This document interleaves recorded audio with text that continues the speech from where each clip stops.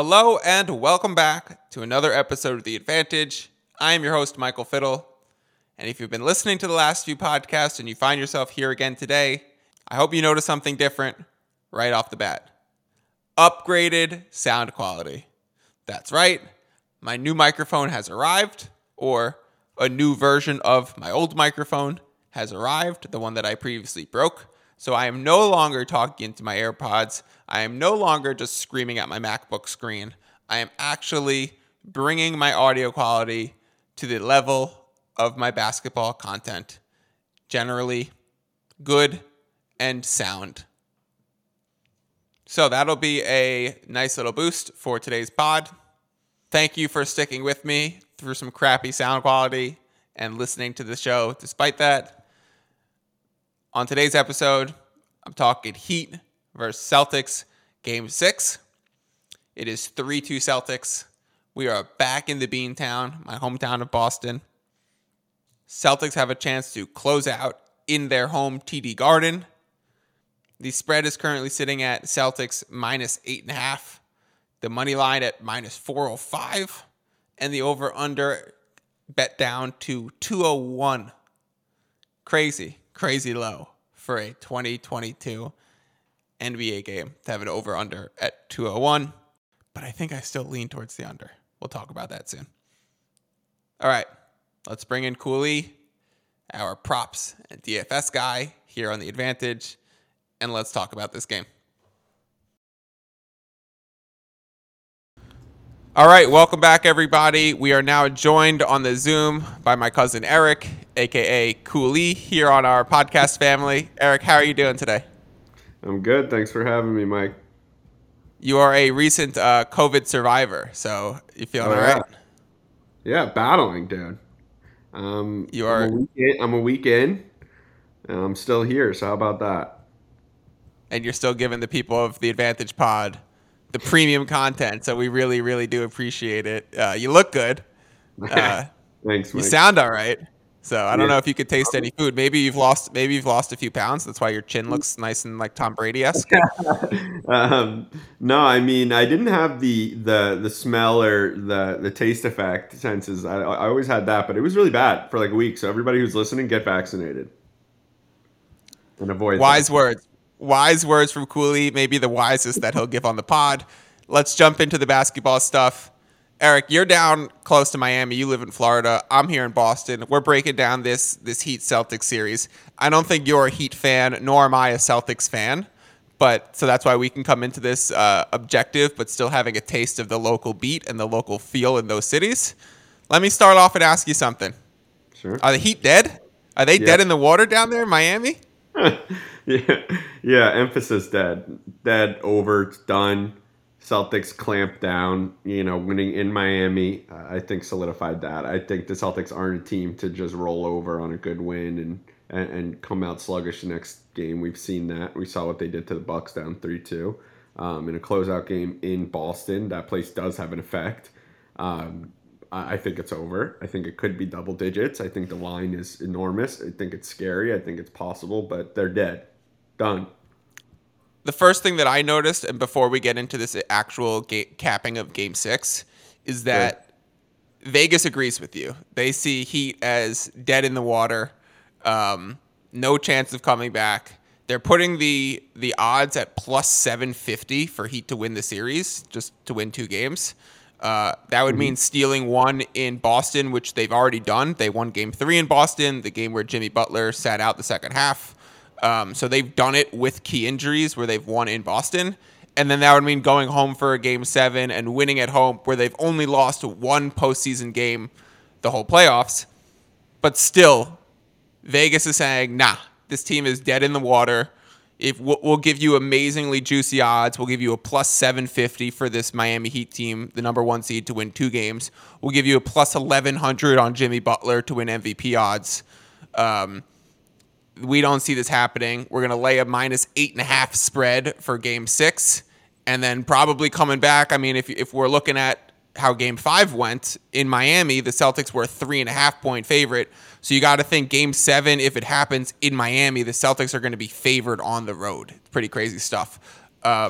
Well, Go ahead. Just if I can interject, Mike.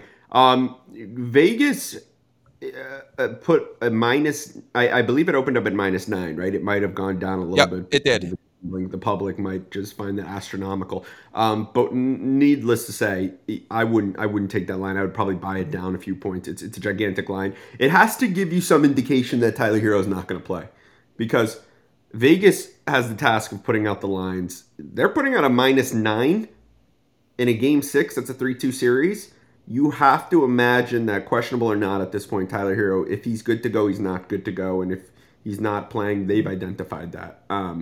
I think they know more than we do in regard to that in terms of inside news. And I have to believe that he's not going to play, and therefore making the line appropriate. The last 2 games without him, they lost by 20 and 13 convincingly. So, I mean, there has to be Okay. something in that. I think that's a great place. I think that's a great place to start this conversation, Eric, because the injuries have been what's defined this series, right? I mean, prior to game 1, we had Marcus Smart and Al Horford a late scratch. Prior to game 2, we had Rob Williams out. We had Kyle Lowry missing those games. During game 3, we had Jimmy Butler leave the court. Marcus Smart was out for that one as well, I believe. And then game 4, we had Hero out. We have Strus really banged up, holding his leg every chance he gets. We have Lowry, who clearly can't get any lift. Rob Williams, who was benched not benched, but couldn't start the second half of game 5. So injuries have defined this series, Eric. So let's start right there. I completely agree with your point that the way that this line is priced has a strong indication that Tyler Hero is going to be out. When we heard about the Hero injury, we were told that if this was a regular season thing, Hero would be out for 2 or 3 weeks. He's been off of his groin or his leg, whatever's ailing him, for about 4 days now, and it'll be the 6th day of rest by the time Game 6 comes around back in Boston. Right. But that's 6 days of rest, 3 flights, and flights make things swell up, especially your lower extremities. So not good for the healing process in terms of having to fly back and forth. He has a questionable tag. People are saying that he's going to try and gut it out. I ultimately think he's ruled out, and I think another indication within the line that says that is this over-under being at 201. So before we discuss that, I want to talk a little bit about Tyler Hero, the player, Eric, because I think this is what a lot of other outlets are not talking about right now. Everyone's talking about the Heat, and Bam needs to step up. Lowry looks injured. Butler's been great all postseason. Can he handle all the load? Here's what my point is, Eric. Tyler Hero is the engine of this offense, and the numbers prove it. If we go back to the regular season and we look at the per 36-minute averages, if a player were to play 36 minutes in that game, and if you have every single player playing 36, what are their averages, right? Because it's hard to look at averages when one player plays 38 minutes and another player plays 24. So what are their per 36, right? So if we look at the Heat's per 36, Tyler Hero dribbles the most on the team. He shoots the most on the team. He has the highest usage rate on the team. He scores the most on the team per 36. Literally every offensive metric shows that Tyler Hero is the engine of that offense. And I understand in the playoffs it's come out a little differently because Jimmy Butler is like this postseason menace. He takes on a new persona. He becomes more alpha in the postseason. Defense comes into play. But it still completely affects the whole lineup. Tell me how you're reading the Hero absence in any regard.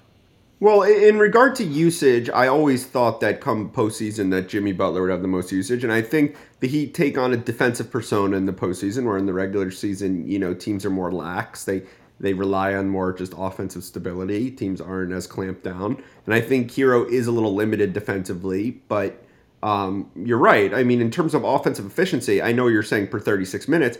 And let's say that he plays 30 minutes, let's say he plays 38 minutes, he's going to play within that range every game he's available. And he averaged 20 points, 5 rebounds, and 4 assists this year. Put away the rebounds for a second, but he averaged 20 points and 4 assists on 52 true field goal percentage shooting, which is incredible. So he's providing you at least 28 to 30 points of offense every game. So if you're trying to replace that, and we talked about this earlier, Mike, with guys like wing perimeter scorers like Duncan Robinson or, Max Strus, they can replace one another in what they do. But you take out Tyler Hero and you're essentially replacing him with Duncan Robinson or Caleb Martin, which is not a fill-in terms of scoring and production on offense. It's not that, you know what I'm saying? It doesn't give you. It's the element of creation, is what you're really saying. Tyler Hero is such a creator that you can't ask Duncan Robinson to create the same opportunities for even himself or the rest of the team, or the way it all operates on the floor. That's why I say Tyler Hero's kind of the engine of this offense. When he's out, replace usage, like let alone creating shots for other players. His usage and his efficiency are high, like you said. Like people are like, they're misconstrued in that he comes off the bench, he's essentially the sixth best player or something. I know people don't truly believe that, but they don't magnify how important his role is to this team, in that he's the third best player and he's probably the number one offensive player. I guess you could say Jimmy, but if Jimmy's not on, I'm with you. Yeah, you got Tyler Hero is the most important offensive player on this team. Well, I still lean Jimmy, but you have to figure Jimmy is getting thrown Tatum or Brown or both, or Marcus Smart. He's seeing the best defensive schematically every game, and that's what they're going to do, not unlike what they're trying to do to Tatum. But, unlike Jimmy, Tatum has a plethora of wing scorers and other scorers capable. The Heat really don't. The Heat rely on their ability to create steals and score in the fast break, which they're very strong at doing. However, they're now going up against a very slow-paced, methodical team that does not turn the ball over as much, especially when they have Marcus Smart back. And Derek White, say what you want about his limitations offensively, he does not turn the ball over much. It's a very, very team-oriented offense, unlike Philly, who really didn't scheme at all. This team's disciplined. They're not going to turn it over. They're going to limit the opportunities to get out on the run. And it's just, I think the Heat are going to have a tremendous time scoring effectively. I think you're going to see a lot of Oladipo, and I know me and you argued about this earlier, Mike, but Oladipo has been providing offense for this team. He had one really bad game. Other than that, he scored 24 one game or 21, something of that nature. He had 17 another. He had 14 another. Without Hero on the court, you're going to see different creators. And, I know we're getting all over the place, but in terms of replacements, he's the guy. So if people are targeting prop value, if Hero is out, the lines are not static. They don't move. So if Oladipo's line is generated toward Hero playing, I think people should be very very aware of that. Yeah, we'll check out the props in a bit. Let's keep going through some of the injuries. I think me and you both agree that if Hero is out, that's a big boost towards two things in this game. It's a big boost towards taking Boston with the spread, and it's a big boost towards taking the under. So right now we're seeing the under priced at 201, and we're seeing the spread priced at 2.5. Both of those, because of the steepness and the sharpness of both of those lines, we're both in agreement that it seems like this is priced as Tyler Hero being out. Let's go through some of the guys who are questionable, and let's talk about how, whether or not they are ruled in or out last minute may affect this. Robert Williams will be the next person we talk about. He has been in and out of the lineup all throughout the playoffs because he's coming off of that meniscus surgery, and then he had a bone bruise in the same knee, so he's got some swelling on top of coming off of a recent surgery. And it's really been a pain tolerance thing. If you see what the Celtics are reporting, they're leaving the decision up to Rob and how he feels. He's had a few moments where he said he felt great. He said he felt great after Game 5, so I think that's a huge, important thing. But he didn't start the second half. He's randomly missed games after looking great. How do you think Robert Williams impacts this series, and how would it change your perspective on betting the series if Robert Williams was ruled out for Game 6? It's tremendous. I don't imagine he's ruled out. I know the last game he didn't start the second half with knee soreness. They let Grant Williams, who's also a very effective defender, not obviously what Rob Williams can do, having 2 or 3 blocks every game. I think he's got like 10 to 12 on the series already in the limited games he's played and minutes he's played. Rob Williams is going to be out there as long as he can go.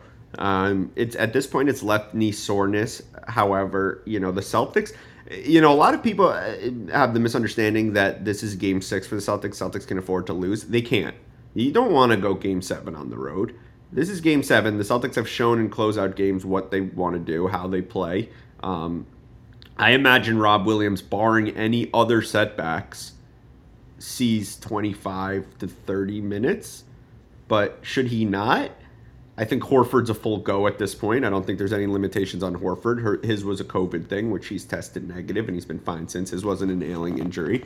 So I imagine Horford will have more responsibility, and he's a more than capable defender. But you might just see them pick and plug with Grant Williams, move Horford to the 5. I think, back to Rob Williams, I think he plays. I think whether he plays 23 or 30 minutes is to be determined if it's necessary.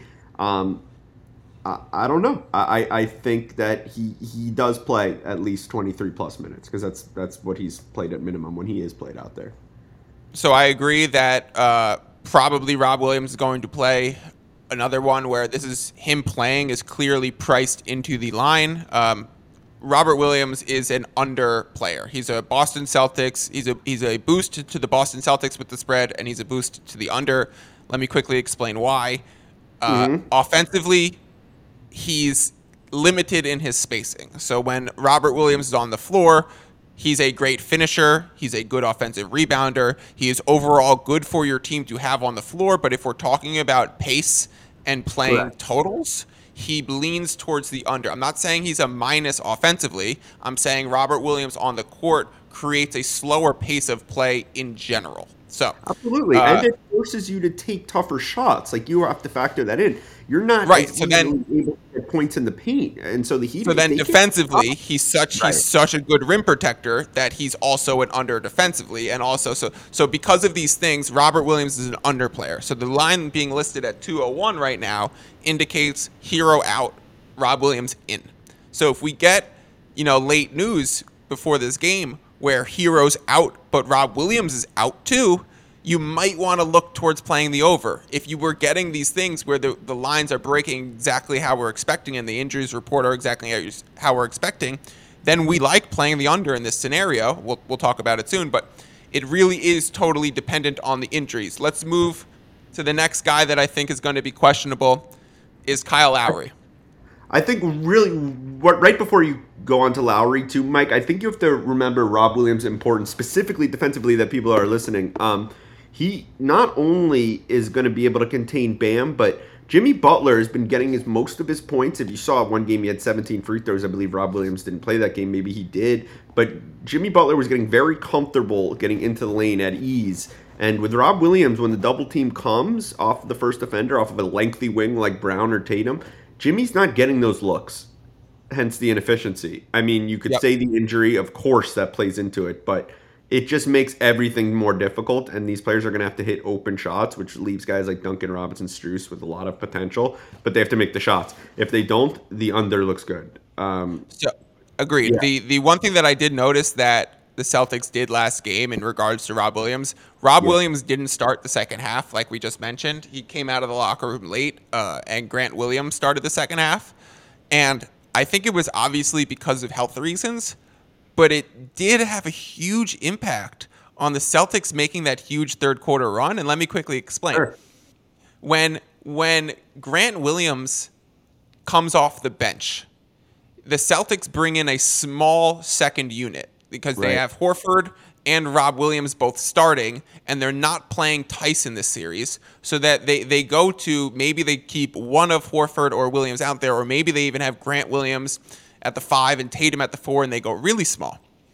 However, that boosts Miami because Miami really likes to play small, and Miami doesn't have big guys that can hang in these series. I mean, Dedmon and Yurtseven, Dedmon's been getting crushed. Yurtseven hasn't gotten a minute, so they're very, very reliant on Bam. So what the Celtics did, not intentionally, but it clearly happened, and we'll see if it happens again in Game 6, is by Grant Williams starting, the Celtics could stay big by bringing in Rob Williams with their second unit, and it forced the Heat to keep Bam on the court for the entire third quarter.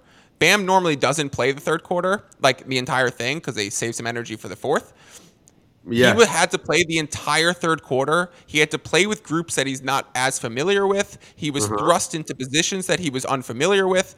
And just in general, the Celtics took a huge third quarter lead because they had constantly new looks to throw at Bam that he wasn't expecting, and Bam couldn't get a rhythm going. And then, of course, you have Jimmy hurt, Lowry hurt, Strus hurt. They're playing, but they're clearly banged up. So Yeah. the Celtics realized that Bam might be the focal point of what has to beat us. And he's beaten them in past. Bam is historically a Celtic killer. And they, whether it was intentional or a break from the injury, it broke really well for the Celtics, and it might be something that they've unlocked is to split the Horford and Rob Williams minutes, because that forces Bam and forces Miami's depth to become a real problem.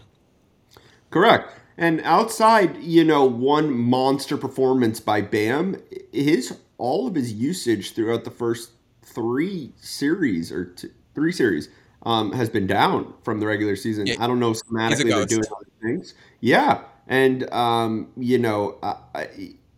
is a very unselfish player, but you have to imagine that, confidence right now is at an all-time low for him. He had one monster game, and he's capable of doing that, but you haven't seen it. With or without Rob Williams with Rob Williams on the court, he's just been dominated essentially, and that his role and what he's usually capable of doing against stretch fives, there's not many like him. The Celtics have those kind of stretch 4-5s in Horford, Rob Williams, Grant Williams. All of them can play you out towards the top of the perimeter. Inside Do you see the paint. Horford was Jimmy Butler's main defender last game. Well, Horford, we could talk about that too, Mike, the importance of this guy and how he can eliminate your best player from wing scorer to Giannis. Obviously he didn't eliminate Giannis, but he made things very difficult. And if you looked at Giannis' efficiency, let's take it back, Mike, because I believe the Bucks were going to win that series. I was so impressed with how, granted, if you look at statistics, a lot of people look at it, from the numbers, and Giannis' numbers were gigantic, as they should be. His efficiency, him and Drew Holiday's, was so far down. I think they were shooting in the 30%. That's eye-popping to me on guys who are highly efficient all year long, and we're talking best player in the world. And you throw a guy like Horford and Grant Williams, and you package that into a team collective defense, and the Celtics are so long. Like, it's not just having Williams and Horford. They might have this perceived undersize, but 2 through 5 is 6'8", and then their point guard is 6'5". They're monsters defensively. Who was the defensive player of the year? So, they're just so hard to score on, and they're so collective in the way they defend you. It's tough. Let's talk about Kyle Lowry. He's the only other player that's probably questionable in this series. I think at this point we can rest assured that Marcus Smart is playing, and everyone else who's banged up is going to try playing. Kyle Lowry is the other question mark. He was 0 for 7, 0 points, 1 rebound, 3 assists, or 3 turnovers, and 5 fouls. He had a dreadful game 5. Jeff Van Gundy towards the end of the game was making backhanded remarks. He wasn't directly saying they need to bench Lowry, but he was propping up Gabe Vincent and then also going with, we'll see if Spoelstra makes any adjustments to his starting lineup next game. A clear indication of it would be Lowry that you need to replace in this group. So listen, if Lowry suits up, he's going to start. But I think there's a good chance that Lowry does not suit up. So let's talk about that. Mike, how do we think Lowry impacts the game? Do you want me to talk about how I think Lowry impacts the game and you can respond, or you want to take it? Well, I just wanted to put in one more thing about what you're saying that you might have left out, in that, against Philly, they won 4 games without Lowry. The only 2 games they lost, Lowry played. I think they had the luxury of benching Lowry without any real concern in those series because Tyler Hero and everyone else was, not as hampered or injured. Because Hero is potentially going to miss this game, a guy who picks up 30 minutes and plays the point guard role when he's on the floor, you almost don't have a choice but to start Lowry and then go to Vincent or vice versa. I just think Lowry, wouldn't be comfortable coming off the bench, and I think, it might be more disruptive. And to not play him entirely, then you're so limited in your players available. So I think I think he's going to have to go if Hero can't. If Hero does go, this is a whole nother discussion. And another caveat is, if Hero is able to play, you're going to see a lot of, the line decrease rightfully. So people should be aware of that, whoever's listening. But, just before you go, Mike, I'm just going to say that I think Lowry starts. I think he has to, because we're both assuming Tyler Hero can't go. Okay. I do agree. I think Lowry starts. I keep saying I agree after every point you make, but that's because you're making good points. Lowry is a pace up player. Lowry pushes this Heat offense, even though he's historically a good defender and not the most efficient scorer. He's still very much a pace up player. When Lowry's on the court, there's more scoring in the game. The Heat's offense moves faster. The ball moves faster. Their defense might be better, but the other team scores more because there's more shots going up. So with an over-under at 201, if you're waiting on the Kyle Lowry news, if you like to play the under, you want Lowry out. If you like to play the over, you want Lowry in. So I don't really have much of a lean on the 201 line myself. I don't think I'm going to be playing the total in this game just because it's such a sharp line sitting at 201 that's just really tough to figure out. I feel like all the value's been bet out of it. We'll talk for sure. We'll give you the floor to talk about it. But I think if Lowry plays, if Hero gets ruled in, if these guys are all playing, that's a bet the over situation. If these guys are out and Rob Williams is in, this is a bet the under situation for me. That's how I'm reading how these injuries affect the game. No, sure. I agree with all the points you're making, and it goes back to my initial point, Mike, in that the Heat, the way they beat you is swarming defense and scoring off fast break. Like, that's where they're very strong. You see Jimmy Butler get out on the break a lot. And like you were just saying, it kind of goes to the point of, it's a more pace up play. But I think that's because Lowry's versatility defensively and ability to get in you and help Jimmy Butler create doubles early creates the way they want to play. In a fast break scenario, they probably will have more turnovers. But, keep in mind the Celtics play at an equally slow pace and are very controlled offensively for the most part. And I just think that I don't know how much of an impact it's going to have against this team. But you're right, it's a sharp number, and that it does make a difference in that if Kyle Lowry's out, Jimmy Butler will presumably take the point guard role. I know they'll say Gabe Vincent will be, but he won't be. You and I both know that. We've recognized enough to see that Gabe Vincent will be coming in as a presumably starting the point guard role, but it'll be Jimmy Butler with the ball 90% of the time, which means that they're going to be asking Jimmy Butler to go 44 minutes. They're not going to want, just like I know with centers, it's different with Philadelphia and that Embiid, they played slow because they need him to get up and down the court, and in order to keep him in the game, you have to play slower. I think the same thing will apply for Jimmy Butler and Bam with the responsibility they'll be tasked with if Lowry's out. So it almost forces you to play slower too, because Jimmy's going to have more of an expanded role, and he'll tire out if you don't play at a slower pace. With Lowry, you can go faster. It takes some of the burden off. But I ultimately agree with you. All right, so let's talk about how we're betting this game, assuming that the injuries stay exactly how they are, right? So we're assuming, we've talked about the players that might be out. We talked about the guys that might be late scratches. The late injuries have made a huge impact on the betting thus far. But let's proceed with Tyler Hero being the only player that we talked about being inactive, because that's how the line is priced. We're currently going into this game with an 8.5 point spread right now. Boston is favored. We're in Boston. And I'm currently seeing the splits, Eric. 53% of the total bets placed are on Miami. 67% of the money is on Miami. So for me, that tells you that there's a small amount of public sentiment on Miami getting this big of points. There's definitely some big money bettors also backing Miami at that big plus number. And that I kind of feel differently from what the books are saying, but the way that I read this says Miami's getting a few too many points. How do you feel? That's how. Let me explain, Eric. That's how I read. That's what the sports book is saying, right? That's what they want. The people are reading the lines. It's a surprising number to me, Mike. I do know what you're saying. I have like this basic I model would think 6.5 realistically would be the opening line. I am surprised it came out at 9. That's a lot. 9 points against the team who had the worst record. I know it's in Boston. I know that Boston, once they gain momentum, they kind of open the door on teams. And I know that the Heat without Hero have lost comfortably in the last 2 games. My concern is that these games have been decided before halftime, really, except for maybe 1 or 2 games.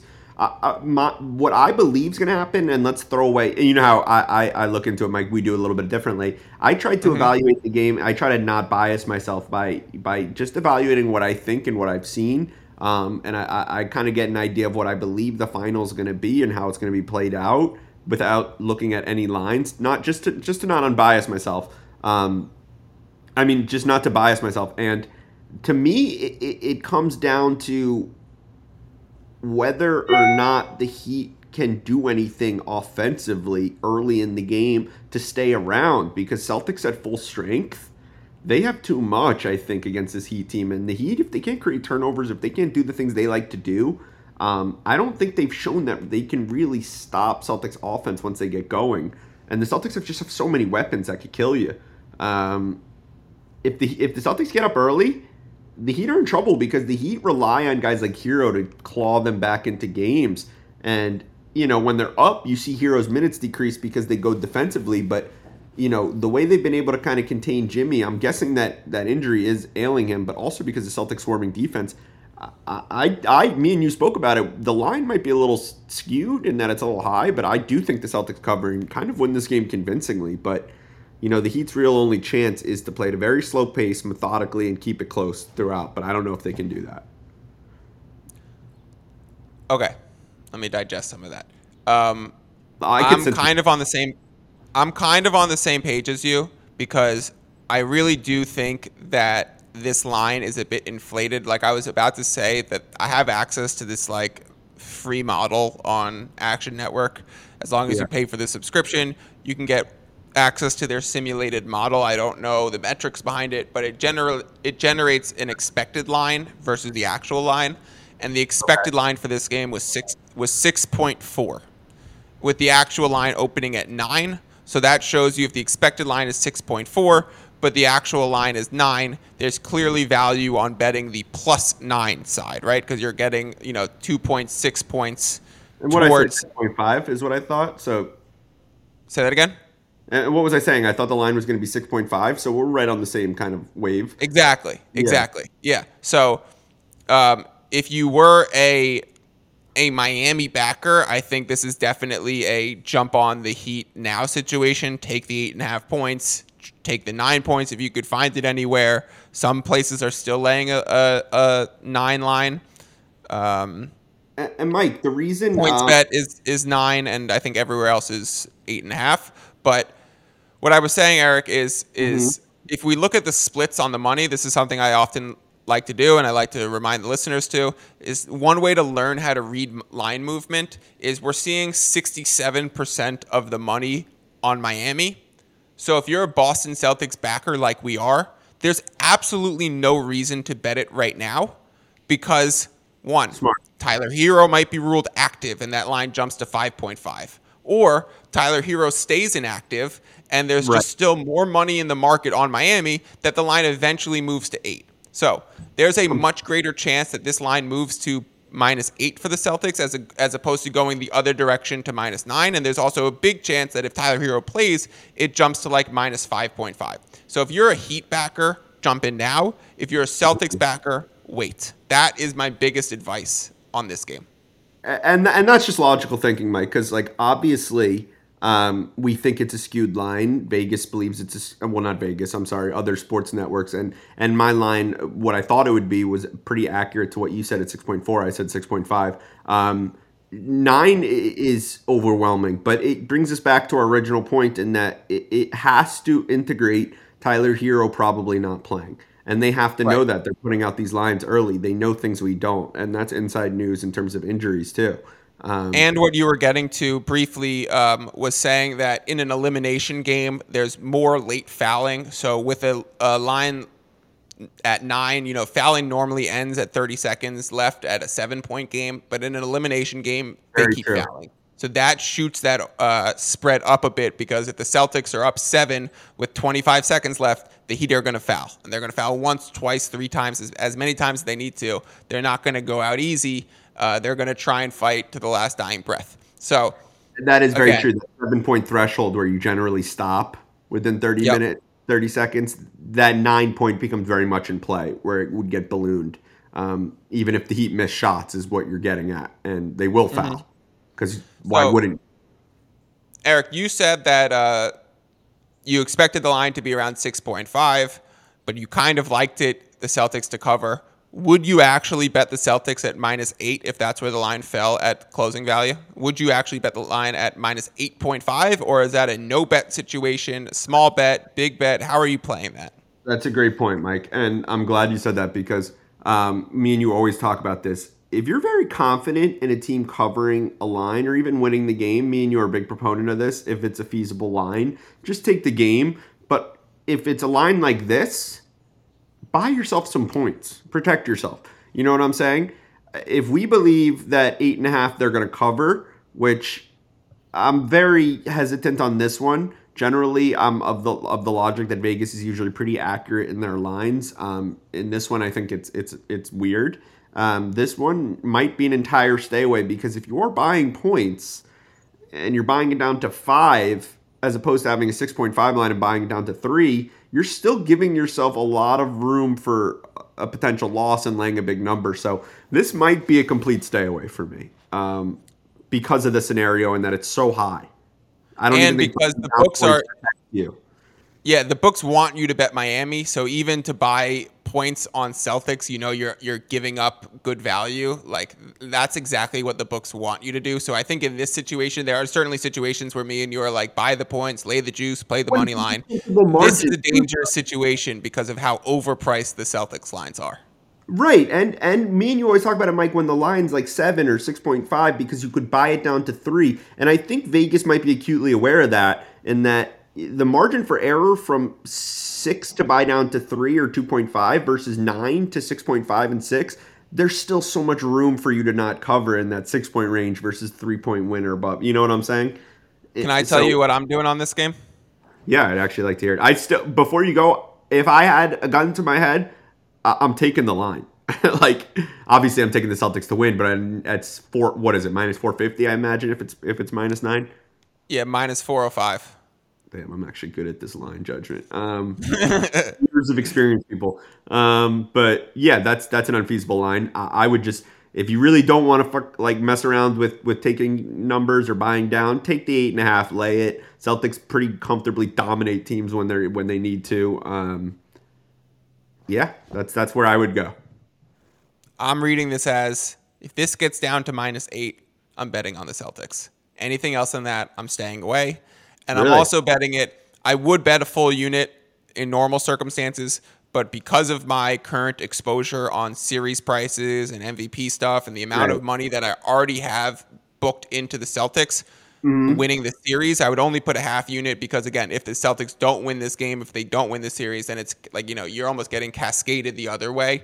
They say in sports betting, or just in general in life, in the stock market, however fast you make the money, you can lose it twice as fast. So I would be playing a half unit on the -8. I would not be playing any other line beyond 8, like 8.5 or 9. And then in terms of the over-under, Eric. Would you buy points first? Would you buy points in this game? No, not in this situation. Definitely not. I would definitely not buy points. If anything, if I was on the Heat, I would sell points. Just because of taking a -8 line, you wouldn't. For listeners out there, Mike, and Mike, talk to listeners as if like you don't have any other series bets. What would you go in this individual game with nothing on it? Would you take anything? I would try and get the Celtics at -8. That's really where I stand. Or I would, what's the hesitancy of buying a few points and potentially laying a little bit larger of a number?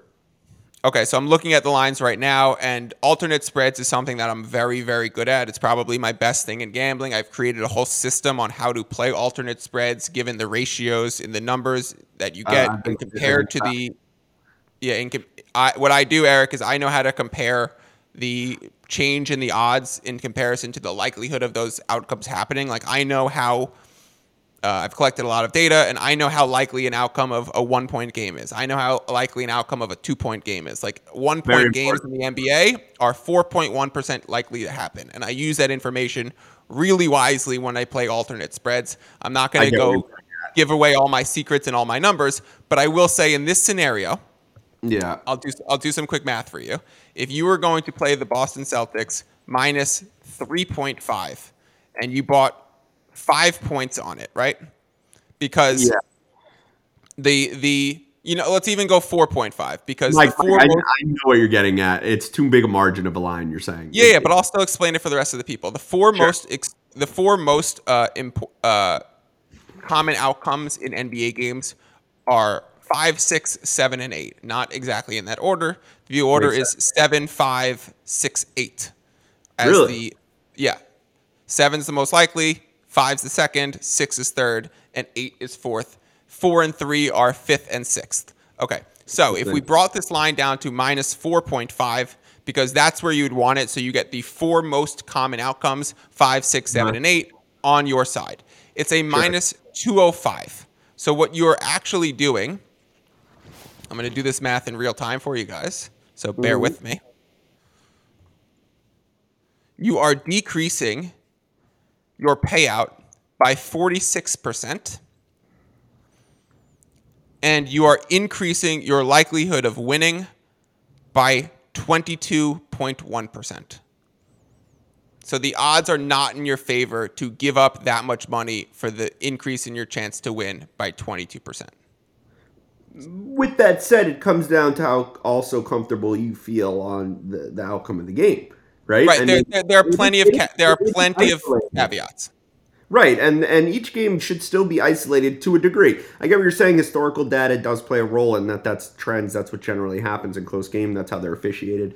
But I think the only reason I asked, Mike, and I agree with everything you're saying ultimately, however, in a game like this where me and you both are smelling out kind of a potential beatdown in what the Celtics have done to teams in these scenarios, and kind of all playoffs, really, and how good they are defensively, that's why I thought maybe you would skew toward doing it and kind of throw away the recipe. Just because me and you are on the position that this could be a 10-plus lead win. Yeah, I'm honestly, Eric, I'm not scared to lay an 8, especially in this series where every game seems to have been more than that. The Celtics played that game close in Game 3, and then it ballooned to a 20-point game. None of these games recently have been close. The Celtics shoot a ton of threes. The Heat shoot a ton of threes. There's the shooting variance element in this series. So I'm not scared of laying the 8, and I would do it. If the line drops to 8, I will be laying a half a unit on it. And if the opening line was 6.5, you might buy it down, right? I mean, because then you're giving yourself minimal percentage of, like you said, the 1 to 3 range, which doesn't occur often. You'd kind of be protected in. So it makes you wonder, for people listening out there too, if Vegas, really, balloon this line in effect, because it kind of buys you out of taking the Celtics in any scenario. You know what I'm saying? Exactly. The books really, this is what at the 45-minute mark of this podcast, we've finally gotten to the most important point. Yeah. The sportsbook wants you to bet Miami, so I'm not going to. I will bet the Celtics if it gets to a point in where I feel comfortable doing it, but there is really no circumstances where I find myself betting the Heat. And I was saying it in other words. I totally understand what you're saying now, in that because the line is so high, they're almost systematically taking you out of taking the Celtics, unless you're one of those people who are like, you know what, I'll lay a big number and risk, a line that still could not hit. But that's what they're doing. Yep. Like they're taking you out of taking the 1 to 3 range, because if you buy 7 points, you're laying, you might as well buy the game. You might as, and that's and that's why we're seeing 71% of money on the Heat. Eric, you mentioned earlier that you had a lean on the 201 over under. I'm not going to play the total in this series. Do you have an edge on the total? Is there an angle that you're playing on the over under 201 if we've keep the same injuries consistent, that Tyler Hero's the only one out? Well, the only reason, and Mike, I remember we were talking earlier, and you told me the line opened at 202 and it's gone down a point. I told you from the get, I thought this number should be in the hundreds, as barbaric as that sounds. And I know there have been a few games, like one game was, 127, 102, and another game was, you know, 118, 107. But those were outlier games in that Jimmy had 41 points one of those games. Another game, you saw Pritchard had 18 points in. Yeah, the And there Celtics were, shot 60% from 3 one yeah, game. there were blowout games. And Mike, me and you know that in these closeout type games, teams tighten up. There's a lot more missed shots. There's a lot more, stay alive type defense. You know what I'm saying? And given that these Mm-hmm. teams are already first and fourth in defensive efficiency and 26th and 29th in pace, I just I think that the pace of play will be slow. That's not like one or team or the other will dictate pace. The Heat like to play off turnovers. That's where they play fast. Celtics aren't a team that are going to turn the ball over a lot, nor are the Heat.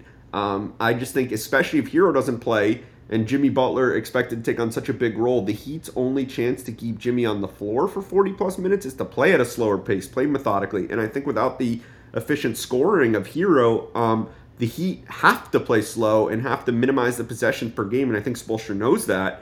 It leans toward the under significantly. I think Hero's a gigantic player in this number, in that the style of play will be slowed down significantly. And we already know both teams like to play slow and methodically. So I just, I know it's a low number. I know elimination games. I know all that. And while I do think the Celtics will presumably be up towards the end, forcing the Heat to foul and foul, I just think it's a number that maybe protect yourself by it up to 205. I just think closeout games like this play slower. I think these teams play slow. I think this is going to be an old school smash mouth game. I think they're going to have to hit shots to score, both teams. I think it gets harder to hit shots in elimination games. And I don't see a lot of easy buckets in this one. Follow-up question for you. We talk about sometimes when we have a low over-under total that if you like the under, one thing that you can do is play the team that's the favorite and play their team total under, because you're getting more than half of that line. Like you have a 201 line for the game.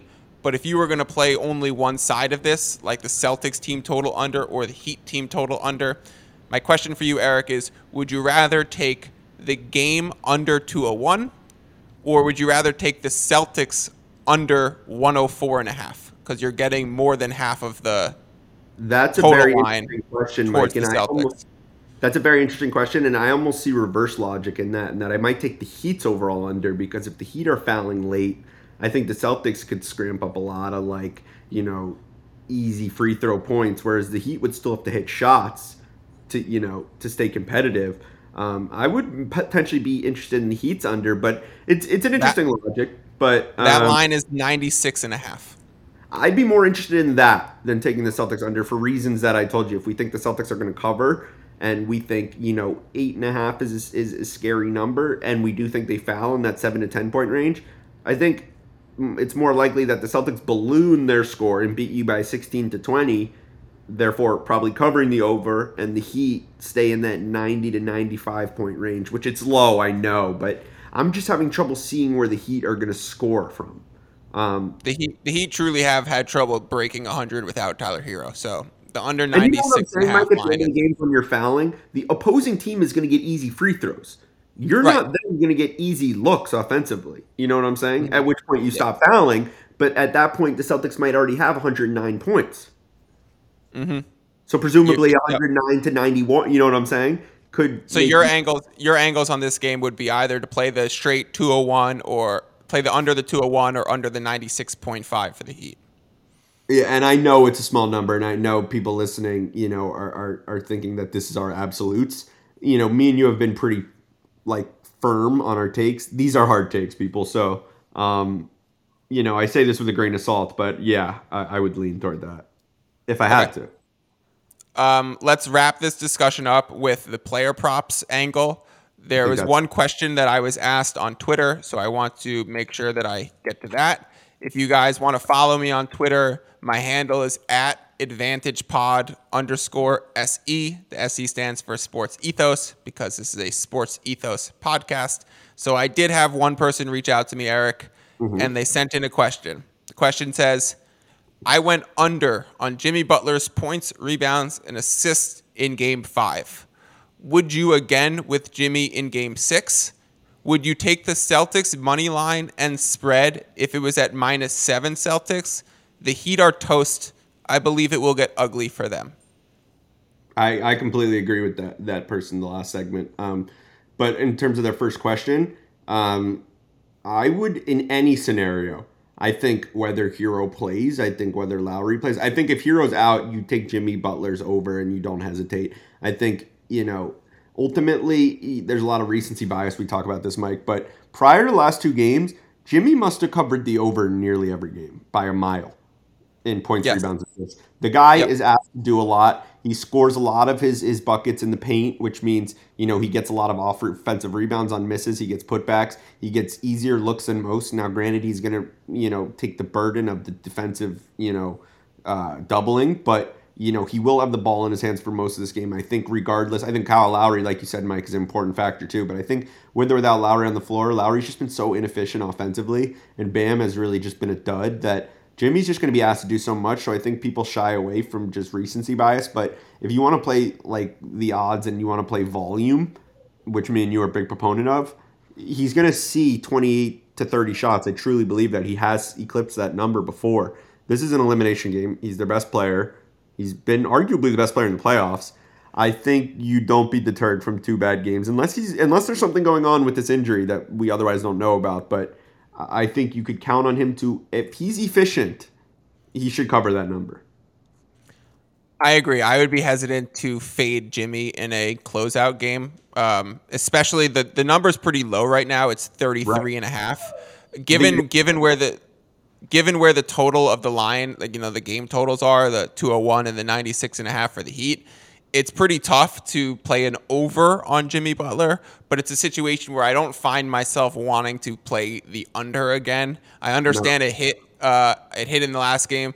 Jimmy Butler is the kind of guy that steps up when his back's against the wall. So in an elimination game on the road in a roaring TD Garden is a place where I'm actually scared to fade Jimmy. That's not me saying I want to bet on Jimmy. It's just more me saying this is a situation where I think I stay away. And Mike, another key point that we make is that 2 games ago the whole Heat starting lineup had a total of 18 points, which is absurd. But it was 70 to 43 at halftime. In games that aren't elimination games, you eat it and you walk away. And the players, you rest them in light of the fact that there's another game. If people are concerned about blowout, which they should be a little bit concerned, they shouldn't be so deterred as to think that 20 to 25 points is going to keep Jimmy Butler out of playing time outside of the last 6 minutes of a game. He will play the entire third. You know what I'm saying? They're not taking Jimmy out on this one. Elimination game should balloon over points, rebounds, assists, and he is a guy who boards. He gets assists. He's going to be asked to do everything in terms of usage. Lowry, we both expect to play, but he's been basically a dud. And if you play Lowry but take out Hero, so much of the usage has to go somewhere. It's going to be Jimmy. Yep. So I think it's very difficult he doesn't cover this. If he plays the full amount of minutes, which I think barring a 40-point loss like the Phoenix-Dallas Game 7, which is just so rare, he's going to play north of 35 to 40 minutes. Even he might play 45 minutes in a close game, at which point I don't see even inefficiently how he doesn't cover that. But that's just me. I think there's other guys to target in this game, though. Who are they? I think you have to pay attention to Oladipo's line. I'd have to know it first, but I'll look it up. Yeah, I think he's a guy they're going to be relying on for offense. And keep in mind, people that are listening, that you should see Oladipo's minutes increase too because of what he can provide, versatility defensively. So while, I'm talking defense, it gives you more minutes on the floor. So he's a guy who could create with the ball in his hands outside of Hero and Lowry and obviously Jimmy, who will be playing. Not a lot of players can. Like Strus minimally creates off the dribble, which he's a pretty efficient shooter for the most part. He was horrible last game, but he's not a guy who's going to be creating off the dribble. Duncan Robinson's a spot-up three-point shooter. He's just there to space the floor. Gabe Vincent, can create a little bit, but don't be misconceived into thinking that he's going to have so much usage. A guy like Victor Oladipo, usage does go up when those guys are out. And his line for Game 5, it's not posted yet for Game 6. Try to guess it. Are you get? Yeah, sure. What points? I have. Let me hold on. I have his points total, and I have his. I think it's his rebounds total. Oh, it doesn't have all three. I think it makes a lot. I think he's a guy who collects all categories. So I would be more looking to target him in points, rebounds, assists. But Yeah. So I have points. I have points and rebounds that I could see. You want to guess what his points was for a game? His projected points prop for Game 5. for game 5, okay, because that's the first game Hero was out, right? It was the second game Hero was out. Oh, right. The second game Hero was out. His points prop, I would say, is 12.5. Nailed it. Exactly 12 and a half. All right, give me his rebounds. Smart. I wouldn't say I'm smart. I'm just knowledgeable. This kid's got a crown next to his DraftKings name. The king of the daily props. No, it is true. And we joke, Mike, but it does take effect in terms of muscle memory, in terms of just knowing, what's going to happen given player outages and stuff. What was the other one? His rebounds. How many rebounds was he projected? 4.5. Oh, it's only 2.5. Only 2.5. Wow. Yeah, I guess I shot that one up a little bit. That might be because I looked at his numbers throughout. Nailed the 12.5 though. Okay, how would you bet? Let's say we got the same Oladipo lines for Game 6. Are those angles that you're betting? Are you trying to go over his points, rebound, assist? Again, the points 12.5 would seem like a stretch to me. While I think he could cover, and I do. And here's a little thing that is an intangible that people don't really recognize, is that Jimmy looks for Oladipo a lot. It's a guy he trusts. So if we think Jimmy's gonna have the ball in his hands, it could be going back and forth with him and Oladipo. I think I would look more for his points, rebounds, assists, which might be posted at, let's say, presumably 21.5. I think that's going to be around where it is, 21 to 23.5. I'd be somewhat interested in that. I don't know if I'd be interested in straight points. But I think he does rebound. I think he does collect some assists because he facilitates. He goes to the hole. There are spot-up shooters like Strus and Duncan on the floor while he's on the floor. If only it included his steals and blocks too. Like if it was an all-encompassing. No, but that's important you say that, Mike, though, because that's what keeps his minutes up. So increased minutes. Especially in this series without Hero now and the replacement options being Duncan Robinson or Oladipo. I've said this in the past. This is what people need to realize. They've all played on the floor together too, Mike.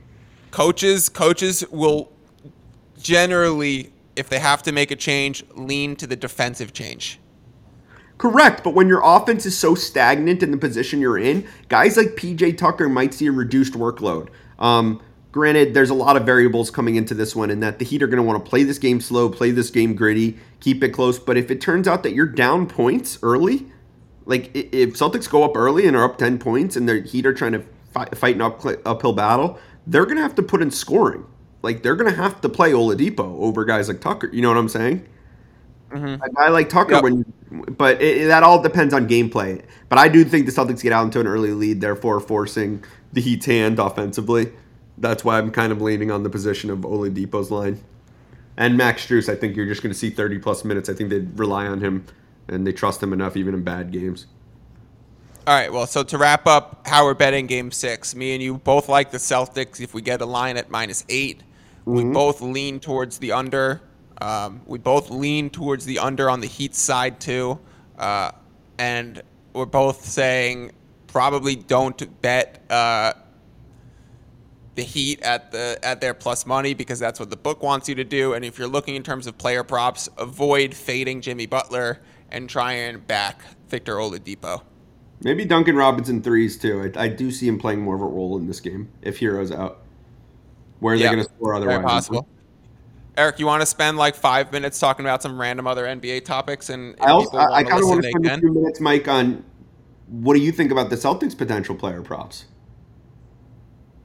Oh, fair. Okay. We're not really putting that out there, but we've seen more consistency in that regard. I think Tatum's a guy, right? That people should definitely try to not be as scared of the high number. The guy just fills it up. Let me see what they are. Let's go see the player points. He's also Tatum's is 20. Yeah. Tatum's is 27.5. Jaylen Brown's is 24.5. Tatum's interesting. Player combos for Tatum for points, rebounds, assists. Tatum's is 39.5. Oof. I think that's a steal. Tatum, I know it's big number, Mike, but Tatum off of bad games has been unbelievable. And even in bad games, dude, like last game I saw he had 4 of 14 or 4 of 15 at one point, and he still had like 18 points, 10 rebounds, or 12 rebounds, 9 assists. Like, he fills it up, dude. And nobody was Yep. out. The guy's allowed to shoot. How do you feel about? My one concern would be that Tatum's constantly grabbing his shoulder last game, and he shot really poorly. So if that shoulder's still bothering him and it's affecting his shot or his aggressiveness at all in terms of like willing to take contact and get to the line, like I ultimately don't think it does. But it's kind of scary to back someone who's holding their shooting shoulder the whole time. I think he's my favorite prop line of the entire game. I think that's a low number. Listen, I think it's a low number. I will say this to our audience. I am not the one to trust on the player props because there are no sports book metrics to seeing this stuff. I can't see the splits about who's betting where and where these lines are moving. The information I haven't seen, did Tatum's line open at 42.5 and was bet down to 39.5 because 70% of money's on the under? Those are the things that I really care about. You are the one who's like, I've played basketball at a very high level and I can understand the game. I look at statistics. I look at player usage. I look at I've created something through Excel that just auto populates and updates based on whoever's out, however many minutes they're expected to play, how many shots they're expected to take. And Tatum has he has a complete green light. He also rebounds and assists at a high rate. I just think, given his ability to not be as efficient and still reach that number, it's not that high a number for him. He'll shoot the ball 20 to 25 times if he has to. Given that we're a perfect combo because you rely on the basketball statistics while I rely on the sportsbook statistics. Yeah, and you're right. But keep in mind too, for listeners, I'm sorry. The last thing I'll say, player props don't move, people. So you're gonna find out players are out, and you could still take the same line. Take advantage of that. I thought they do move. No, I thought that I know a lot of sites that they just keep them. They're not fluid, like they're fixed. Oh, okay. I've seen them move on like FanDuel when the thing. What I definitely agree with you is that like daily fantasy costs are fixated. So like once the daily fantasy price, those are fixed, and those are places where you could find real value, and that's where I think you've made quite the killing historically. In the daily fantasy. Yeah, I'm a badge guy. Okay. Other NBA topics that I wanted to ask you. Sure. Have you been liking this, the way the schedule is broken for playing every other night, or would you want a few nights off, some more rest for the players? You like it? Yeah, I just think viewers ultimately want to see games, and you give a few nights off, but these guys are professionals. They're young. I think they're fine. Why, you don't like it? I just been feeling like definitely we've been noticing in the gameplay the games haven't been as close because these guys are exhausted. Like it's a pure fact. Close games are tighter. There have been a tremendous amount of blowouts. Tremendous amount of blowouts. I saw a statistic that like in the last 17 playoff games, there was only 7 minutes of clutch time basketball in all 17. Which is crazy, huh? That's freaking nuts. And we also have this thing where we're going every other night, and they used to take 3 days when they traveled and 2 days when they stayed in the same city. So between games 2 and 3, you get 3 days, and between games, 6 and 7, you get 3 games. So interesting to say that, Mike. Who do you think's advantaged by it, the home or away team? In this situation, I think it's clearly the Celtics are advantaged because their main guys are Tatum and Brown, who are 24 and 25 years old, as opposed to Butler and Lowry, who are both north of 30. One is probably in his 30s. No, I think they both are. They both are. Lowry's got to be well into his 30s. Yeah, Jimmy's 32. Yeah, Jimmy seems. And Lowry's 36. Yeah, and so I think in this situation it definitely favors the Celtics.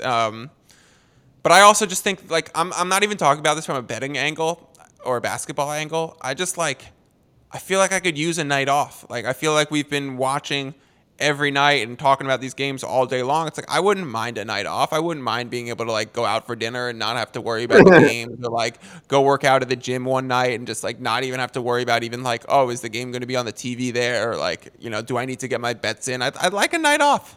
I'm excited for the finals when we get a few days off. So listen, send in your letter.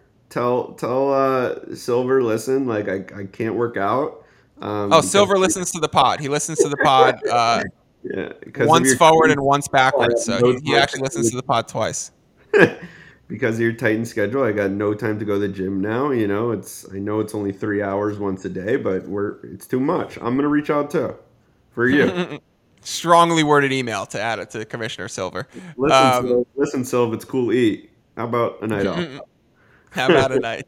Me and Jimmy could both use it. Yeah, it's funny. Is there It's any funny. How other? it's just funny how you're saying like you're spent, you're tired, not the players. Yeah, We're exactly. yeah, I love it. No, I think it clearly makes its way into the product, though. I think it's definitely related to the. No, I think it's Uh, such a good bit though. I get what you're saying. all right, here's my next question for you. Do you believe in basketball gods being a real thing or no? um, no, Follow up question. what's that like? Elaborate, like propaganda? Yeah, you had Steve Nash earlier this year before the playoffs saying like I don't know if the basketball gods will allow us to win the championship this year just because of like how incoherent this season has been and like they Yeah, just like the no, overlords that of was my basketball wouldn't let it happen and like you look back over time and you're like some things were just so ridiculous that like that team's not allowed to win. And I look at this postseason and I'm like, It's hilarious. are the basketball gods, if the basketball gods are a real thing, and I think they are, I'm a pretty spiritual person. So what are we doing here then? Doesn't matter No, what I'm you're. going to tell you. I'm going to tell Yeah. you. I don't think the Warriors can win the finals because the presence of the basketball gods. We're really saying that They're a not team that lost. standing. Eric, we're really saying that a team that lost to the Ja Morant less Grizzlies in a closeout game by 50 points. They came out and they made a mockery of the game in the way that they played that game. Yeah. They the Stop it. Warriors play so carelessly sometimes that they're They're not not allowed to safe. win. It And is. then you look at the flip side, right? And you're like, okay, the Celtics are probably going to the finals. The Celtics got through the Nets, the Bucks, the Heat. Like they went through a gauntlet to get to the finals. But They took every game very seriously, and they've brought their A game always. If the basketball also, gods are smiling down on this series, it Celtics are winning also the finals. introduces the idea of pedigree, though, and championship pedigree. Like Golden State, you almost have to believe that the regular season just doesn't mean much to them, and people overlook them because of how much they've accomplished and because they're presumably on the back end of it because they didn't win 72 games. But let's not forget that they were so dominant in their other runs that you have this heightened expectation of what they should do. They're still the 2 or 3 seed. Like they're still extremely and did that very injured throughout the season. And they have 3 guys who have won the title 4 times. It matters. And granted, I guess, but you could also say the basketball gods are on their side because they stricken down Phoenix. They kind of laid their wrath and gave them a much easier path. But I agree with you in one aspect that I would be surprised if they were to get through the Celtics or the Heat. But You think you would take the Celtics over the I Warriors in the will, I finals? will be taking the Celtics over Yeah, the me Warriors. too. Me too. Unless Okay. Luca goes crazy. Imagine that, huh?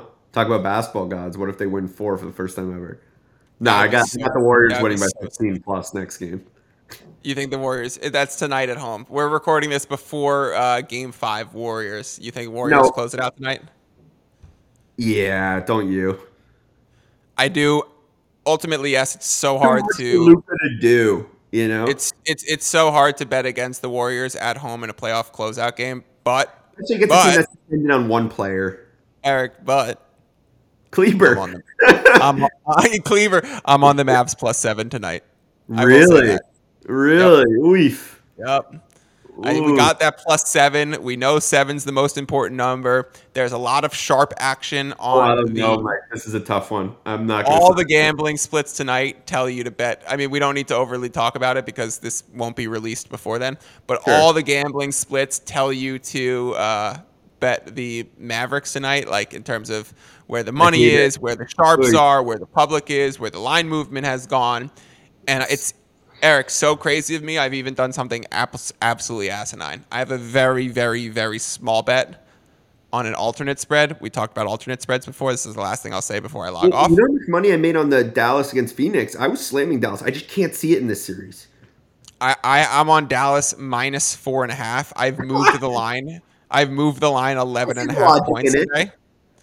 And I'm taking Dallas minus 4.5. So Dallas needs to win by 5. I think if Dallas wins this game, they will win by more than 5. I probably would have taken it at 2.5 to be safe because you're probably getting a tremendous line at that number anyways. So it's plus 370. Yeah, see, the logic in that is a little skewed to me, Mike, because you could get it at plus 250 and be much safer and just collect. But in any event, I think it's stupid. I think deep down, Warriors are going to take care of business. I think you don't like them, obviously, and you're with the gods. But this is true. I just besides Klay Thompson, I'm just not a fan of this group of Warriors. Like, I'm not a Steph Curry fan at all. No, me neither. But objectively speaking, like, I don't know if Dallas can hang with everything they've had. And my boy Wiggins has been playing well. You've been, besmirching his name. Wiggins has played well. Best NBA kid, is it still Riley Curry, or has Deuce Tatum overtaken that throne? Deuce is the man. Might play next game if there's too many outages. Might have like a Mike scenario. But that's just what I hear. Like when you put him on the shoes, let him get struck by lightning. He's all good. Deuce Tatum? Are you kidding? Like, come on. Deuce. You think he's naming his next kid Trace? Yeah, Trace Tatum. No, you might just name him Trace Tatum's actually a sick name. Like, if you were gonna do TRACE, like Trace, Trace cool. Tatum, that's actually really cool. I think you just go Deuce Tatum again, and like just have double Deuce. Yeah, double Deuce Tatum. I think we're veering off here. All right, let's end the pod there. Thank you for joining me again today, Eric. Mm-hmm. Let's go Celtics. I hope they cover that 8-point spread and we can make some people some money. We will be back before the finals, throughout the finals, and certainly after the finals. I'm already preparing some really, really fun NBA discussions for post-NBA season. It will not end when the Larry O'Brien trophy is handed out. We will still be talking basketball. We will still be talking about how to bet for next season. We'll be looking into projected win totals. We'll be talking about what teams want to do in their offseason. We'll be talking about the NBA draft, all those things. Future betting. Yeah, futures is going to be a big thing. Eric, last thing also is we gave out the Jabari Smith bet for the first pick. Since we've last spoken, the NBA draft lottery did take place. Orlando Magic got the first pick, and the odds dropped on Jabari to minus 200. So me and you gave out that bet when it was even odds, or minus 105, basically even odds. Yeah. And it's already dropped to minus 200. So just a little golf clap for us that we put in a huge bet that's looking very, very good. Yes, sir. All right. Talk soon. Thank you, my guy. All right, later, Mike.